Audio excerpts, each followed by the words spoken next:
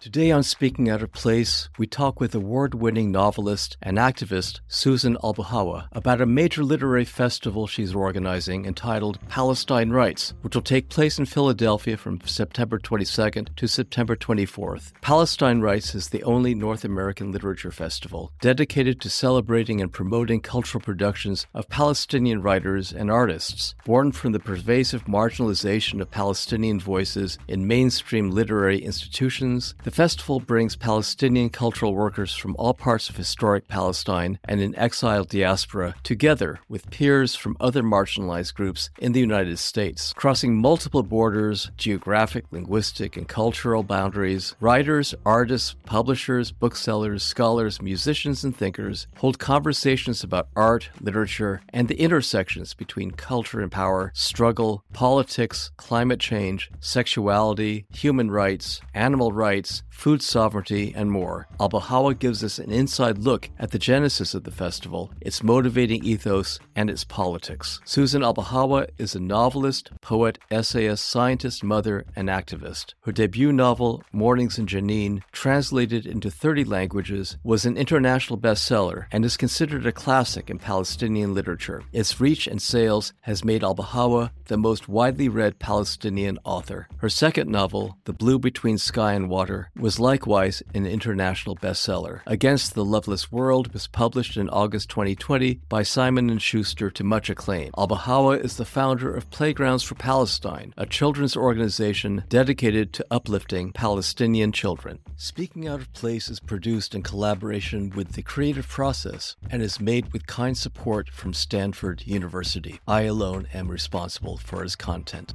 I'm so happy that you're able to join us, Susie. It's great to have you on the podcast. Tell us about this amazing festival that's going to be taking place September 22nd through the 24th at the University of Pennsylvania. What's the vision that guides this festival? First of all, thanks for having me. I appreciate you letting me talk about this amazing project that I'm really proud to be a part of. Particularly now, Palestinians have been facing erasure for decades. There's the physical erasure of our villages, the names of our villages, the erasure of the word Palestine from the map, erasure of our identities. And now there's this kind of colonization of our narratives, of our stories and our history. And Palestine Writes is part of a counterforce against this new form of colonization. The Zionist colonial narrative has always shifted with shifting winds, depending on what's in vogue at the time.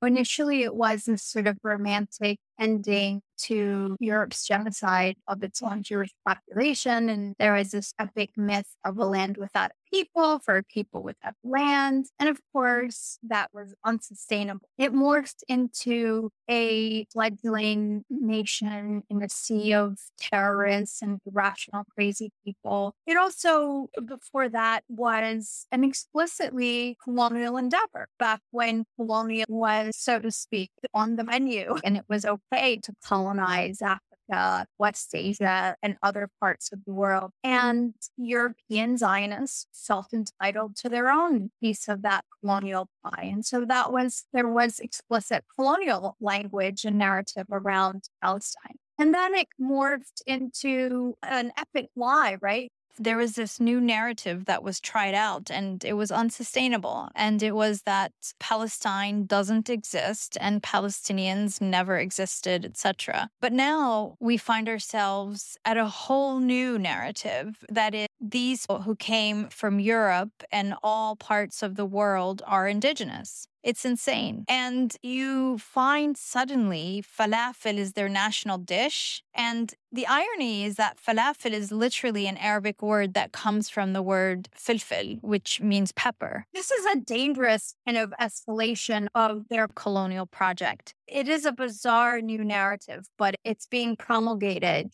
quite forcefully and expansively, and especially in the West. It's important for us to hold our ground on this. The land stories are our stories. We've been there, continuously inhabiting that land for millennia. And that's a fact. That is an irrefutable, well-supported, documented fact for which there is ample forensic evidence, whether it's archaeology, whether it's the historic record, whether it's title deeds, whether it's our genetic makeup that is similar to everybody else in the region. There is forensic evidence of our indigeneity, but not of theirs. And there's this inverted narrative. So we want to tell our stories, and it's important for us to tell our stories.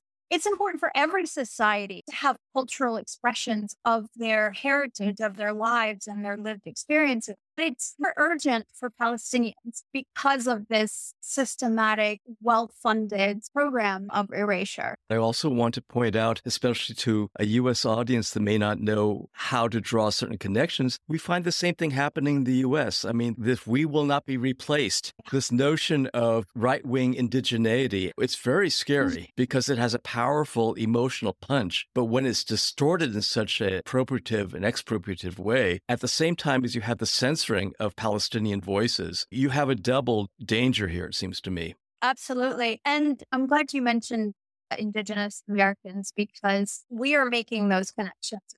We have Indigenous speakers. We have Aboriginal speakers from Australia as well. We have Black American speakers, Asian American, and we're keen to ensure that those parallels and dots are connected. Absolutely. At the festival. And because that's exactly what the Zionists don't want. They don't want solidarity. And what this festival is doing is showcasing it both politically, but also aesthetically. One of the plenaries that's going to be featured in the festival is the unveiling of a joint project between Visualizing Palestine and Palestine Rights. We commissioned them to create visual representations of something we envisioned, which is basically depicting the material culture in Palestine, including things that have to do with local economies over time, local habits over time, artisans, cultural productions, architecture, food, ways of life, stories, things that have been gathered in pieces from ancient history and modern history. There's going to be the traditional oral storytelling form, sort of literary tradition for people who did not read or write. So we are going to tell some stories from Ottoman Palestine. Really interesting stuff. There's one story that connects slavery in the United States to the citrus industry in Palestine. Wow. And how those sort of romanticized orange groves that Palestinians have this sort of nostalgic view of were in fact one of the single biggest devastation to the Palestinian scene prior to the Nakba. There's a story in there about Palestinian feminism before the word feminism, But really interesting. There's stories from the diaries of who was a musician in Jerusalem, but he left us these extensive diaries of the late 1800s and early 1900s in Jerusalem. There's an extensive children's program. There's going to be talks, panel discussions on topics ranging from Palestine in the Global South is one of the panels. We're going to talk about publishing Palestine in the mainstream, about translating culture. We have presentations on tatriz and how this tatriz traditional embroidery has developed in Palestinian women's circles over centuries, creating a language of its own. That's embroidered in our clothes. And so they're not just aesthetically beautiful. They literally, people's clothes tell a story of their lineage, of where they're from. So there's a presentation on that. So there's going to give a presentation about the right of return. We have friendship and the cost of friendship, what solidarity means. We're going to talk about the novel as the historic record, the role of the novel in either shaping history or reflecting history. It's just a really rich, varied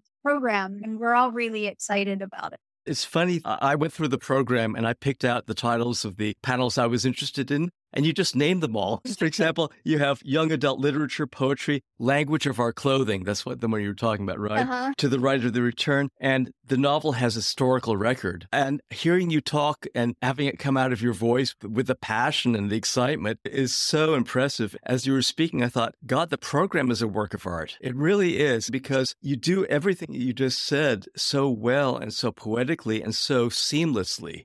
There are not disconnects between this category and that category, but there are all these amazing, intricate, woven elements that are so much of a piece of bringing Palestine and literature and cultural formations together. And these marvelous cultural articulations escape categories, right? But are of a whole with the project, which is amazing. I'm sort of answering the question I was going to ask you, but it seems to be such a distinctive feature of this festival, unlike any other that I've seen. Is that kind of what you were going for? Is it kind of an amalgamation that transcended your usual literary festival? First of all, it's really exciting for me to hear you talk about a festival like this because you work hard on something and you never know what people's reactions are going to be. And hearing the excitement feels really good. In terms of what we were going for, we wanted to do right by our community. We are just so excluded and tokenized in this country in particular, and we wanted to create a space where we can exist with agency. The festival is about radical truth-telling. It's about a long-suffering indigenous people's desire and insistence on imposing our humanity and our presence in the world. In places that refuse to recognize our humanity. The festival is also about unity. We are bringing Palestinians from every part of our shattered society. We can never gather like this in our own homeland. And so we wanted to make sure that we had representation from historic Palestine, from Haifa, other parts of 48, from Basra, the West Bank, from Jerusalem, from refugee camps in Lebanon and in Jordan. We have people coming from various parts of the diaspora throughout the Arab world, in the United States, Europe in particular, from Australia. We want it to be an intersectional space and to do precisely what we talked about earlier, just connect the dots and really foster a place of community, of collaboration, of cross-pollination among, not just among Palestinians and non-Palestinian intellectuals, but also among Palestinians across these various geographic borders that have resulted in linguistic borders and also generational divides. So none of us exist in isolation, right? We're a whole people and a whole nation. And I think it's important to have something for everyone where we can all be in the same space, the same physical space, and share and just sort of exist on this cultural landscape that unites us regardless of our age, our language, where we are. We all exist on this beautiful heritage that's from our ancestors, but also we exist on this collective pain that we all share, wound, and that just keeps every new demolished home, every new Israeli assault. It's a shared space on so many different levels. Well, you got me to a place that I wanted to get to. I want to talk about the first Palestine Rights Festival for two reasons, mainly. One was I'd love for you to tell our audience the story, the first one, its original planning and what happened, because it's a sign of the persistence and the energy and the commitment that you have to this whole enterprise. And the second one is to talk a little bit about when we were going through that, we were trying to look at the bright side, right? That we were going to reach a global audience. And I must say, I was so honored to participate in the first one. And you remember that we were volunteering to take care of different kinds of events. And I volunteered to do the children's tent, which was so much fun because, as you remember, we had kids from all over the world beaming in and telling jokes together. I mean, sometimes the jokes were horrible, but funny. And then pronouncing their names in Arabic. It was such a thrill. So maybe talk a little about the evolution, the morphing of the first festival, and then your thoughts about the first time of having it live, everybody together. What are the advantages of both? I'm glad that you mentioned your participation. Having a Palestine literary space is something that was always what I wanted to do. The U.S. campaign for the academic and cultural boycott of Israel. U.S. Abbey had the idea to do something called Palestine Writes Back, which was envisioned as a much smaller sort of thing. And then you all invited me to come on board. And I think I took it in a different direction. And a lot of folks from US Abbey stayed on. We together created this incredible event that was set to take place in New York at NYU. I just created this children's program before people were canceling things. So there was even like a debate within our group, like, I don't think we should cancel. Some people were like, cancel. But in the end, we thought this was the right thing to do. And I should say, it was just a few weeks before the festival was going to happen. We had sold out, 600 tickets? It was 3 venues. It was incredible. We had to keep renting more venues because the tickets were going like mad. I mean, we had people flying in from Morocco, from the West Coast, from all over this country. So it was really shaping up to be a really exciting event. We canceled it, but we regrouped. I mean, we had a month or two of being demoralized and bewildered, like, what do we do? We created this virtual space that just had the big wow factor to it. And people loved it. They could move around. They had avatars, walk around. And it was a really lovely space. And it turned out to be a historic moment, truly, even though it was virtual. We had like 3,200 unique registrants log in to the individual sessions. There were 67 sessions. We had major personalities from all over the world. Our keynote panel featured Dr. Angela Davis, Richard Falk. It was just amazing all around. And a lot of it is on YouTube for folks who wanted to look at some of the panels. Yeah, it's all on YouTube. But it's nothing like being together. And I remember we talked about it as we were planning it. We had the menu set up. It was going to be vegan. There was this huge communal sense that you're all going to be able to have now in Philadelphia. You must be incredibly excited. Yeah, so it's only going to be in person. We were trying to we might just live stream the opening night because that's all to be in one room. But then the rest of the festival is just going to be recorded and not virtual. And we'll release those as we go along after the festival. That's a good idea. It makes it more spontaneous. Yeah. And I think, from working with me the last time that sometimes I try to do too much. And this was one of the moments where I felt like, okay, we have to just have it in person, at least Saturday. There's going to be food at the festival for attendees. There'll also be private dinners for the speakers, and it's all vegan. Yeah. That was actually my one condition for doing this again. Food's got to be vegan. I'm so glad you are doing it because when we were talking about it, the world is violent enough. And we had these amazing chefs showing their recipes and things like that. This is all part of a cultural life. So what kinds of people are registering? You must have this amazing set of different folks coming in. So we have obviously a lot of Philadelphians, folks who are local. We have a lot of people coming from out of town. There are some folks who registered from DC, some people from California, Indiana, Colorado, of course, New York, Baltimore, Virginia, like surrounding areas and throughout other parts of Pennsylvania. A lot of students, we're particularly reaching out to students. We also have a free access ticket option for anybody who really wants to come but cannot afford to. We don't want money to stand in people's way. So who knows what the final count is going to be like, but we've been really pleased with ticket sales that have occurred without much publicity at all. So I think as word gets around, it'll be similar to the way it was the first time. So Philadelphia, I know about it through Susan Duraj. That's her home turf. Yeah. Susan lives in Baltimore, but she's from Philly. Right. She grew up here and her family's still here.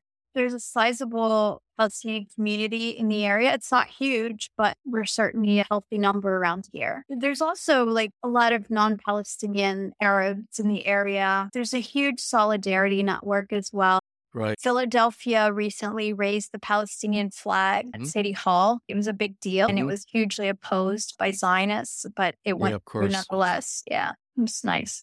And a number of really important Black museums, too, cultural centers. I remember we were involved with the Schomburg Center in the first one. So I'm imagining you're doing similar things in Philadelphia with the Black community. Absolutely. Winding up, I'm going back to something you referred to earlier. And the title of the panel is The Cost, Reward, and Urgency of Friendship. And there's so much in that title. Could you talk about that panel, especially the cost? Because a lot of people don't understand that coming out in solidarity is not without its costs, depending on the level of commitment. Tell us about that panel, because I also want us to be able to support you and be friends with the festival. So this is going to be a very special panel, and we decided to open the festival with this panel, even though it's entirely non-Palestinian. And the reason is because we have been the recipients of solidarity that people pay a heavy price for. People lose their jobs. They lose a lot of opportunities. Sometimes their lives are threatened for expressing solidarity with Palestinians. And so we want to talk about that. We want to create a forum to talk about that, both to learn, but also to salute and acknowledge people who do this. And also to ensure that we are also fostering reciprocal solidarity. And I don't think we've really fallen short on that, especially when it comes to history of solidarity from Palestine and to Palestine, whether it's with Black America, with various African struggles, particularly with leftist movements that came out of the 60s and 70s, various decolonization movements and liberation movements. Palestine was always part of these. And while others have obtained their independence and or freedom, or at least moved towards that, we remain in this intensifying colonial project, unable to dislodge these shackles, in large part because of U.S. and European economic and political support for our colonizers and our oppressors. It's really demoralizing. It's like nuclear power with the most technological death machines in the world attacking a refugee camp of principally unarmed civilians, that they made refugees in the first place, out of their homes and forced into this ghetto. And now they're attacking them with Apache war, with drone, robo soldiers, with tanks and other armored carriers. And they go in and they've leveled whole neighborhoods. They have destroyed the schools. They've knocked out the electricity, destroyed the water infrastructure. And then the United States comes on in Europe and they say, well, Israel has a right to defend itself. From who? From teenagers who have weapons against this military to defend themselves in some way, to not die broken. You have that on the official level. And then on another level, you have the complicity of all these other aspects of society, including and chiefly the media. I actually got a request from the BBC, and it was on WhatsApp, and I posted it. Somebody reached out to me from the BBC asking if I would be interested in doing an interview with them regarding my book, Mornings in Jenin, in the context of what's happening in Jenin. And so they wanted to talk about Jenin. She asked to call me, and she did. I spoke to her on the phone, and she wanted me to talk about the conditions in Jenin, the lack of services, the young population that doesn't have opportunity, et cetera, et cetera. I agreed with her. And then when I mentioned the more important and fundamental issue is that these are refugees that Israel made refugees and took their homes, and that's the source of their condition. She didn't want to talk about that. Said, well, we're more interested in speaking about the services, water, etc. And I think they wanted to implicate the Palestinian Authority. Of course, yeah. And I think what I was saying in response wasn't to her liking. And so she said, okay, we'll get back to you. And I wrote to her, I said, look, if you want me to just talk about the services without hating Israel in any way, in the material conditions of people in this refugee camp, I'm not your person. And if you wouldn't let me say on air that Israel is the only terrorist in this equation, then I'm not your person. And she very explicitly just said, okay, well, thanks anyway. Yep. So the media is creating this narrative as well. And I'm thinking, as you were speaking about terrorism, the title of Patrice Couilleur's book, When the World Calls You a Terrorist. That's what the media has done. They've skewed a narrative saying this population itself is criminal and therefore has earned the violence that the U.S. tax money has paid for in billions of dollars. And it's so self-serving. Tell us more about the panel. What's your festival going to bring to light in ways that we can form paths of solidarity despite the cost, and talk about the rewards? So it's going to feature Viet Gary Young, Roger Waters, and it's moderated by Rachel Holmes. All of these people have expressed very public solidarity with Palestine. We want them to talk about what that has meant in their lives and why they did it, knowing there could be a cost, and it's much easier to keep your mouth shut. I think a lot of people who in their hearts stand with us are afraid to say anything. I know, at least in academia, I've known a lot of people who say they have to wait till after their tenure to be able to say anything, to sign petitions, to speak their mind, to take a moral stand. And I think that's a real phenomenon in academia that we see. And in other industries as well. People are losing their jobs for not signing a pledge. If you don't pledge allegiance to Israel, you don't get government funding. I mean, Exactly. The anti-BDS laws. And so we want to hear from these folks about what it means and the rewards. I know that I get a great deal of personal reward in feeling like I'm living a moral life and standing in solidarity with people who are struggling for justice of some form, whether it's social justice, environmental justice, whether it's that takes us away from the kind of rapacious, capitalist, individualistic mores that just pervade our lives. You know, if you're like me and a lot of other people, we're just tired of this constant barrage of violence and stupidity and hatred, that festivals like this and actions like this, exactly as you say, put us in contact with others who are similarly beleaguered and besieged. And you get a sense of mutual support and affirmation, right? You're talking in a language that all of a sudden is not like speaking into a void, but you're getting a kind of resonance and affirmation of what life can be. And so any final words, especially ways that we can help the festival and the cause? You know, you're kind of doing it, right? And for the festival in particular, I would say get your tickets, join us, be a part of this moment, support us. I personally have been working on this 8 months ago because this is important. It's a big labor of love. There's still been the expenses of its travel. We have some speakers, we're bringing them their travel, their lodging, their food, the venue. So all of that costs money, and we managed to raise a good bit of funds, but we operate in the red most of the time. So if people want to support us in that way, we'd be very grateful. Well, you dangle something out there that I want to pick up on, if you don't mind, because it's such a rare occasion to be able to talk to you. Tell me a little bit about the book that you're working on. I'm fascinated. I can't let that go. So I do have a novel in the works. Each one of my novels took place in a different aspect of Palestinian life. This one is going to incorporate Lebanon. Mornings in Jenin incorporated Lebanon to some extent, but this one more so. And so this one it's very different. It incorporates animals as well. There's a few important characters that are non-human. And in November, I'm going to Lebanon to do some research. Well, Susie, you must come back and talk about this novel after you've well recovered from the festival. In the meantime, thank you so much for being on the show, and thank you for all the love and energy and passion you've put into this festival. It is such a bright beacon in the world, so thank you for bringing it to us. Thank you, Dave. You're a bright beacon. Please take a moment to like this episode and subscribe to this podcast. This will help bring it to other people's attentions. You might also follow me on Twitter @PalumboLiu and let us know about any subjects you would like us to cover or people or groups you'd like us to interview.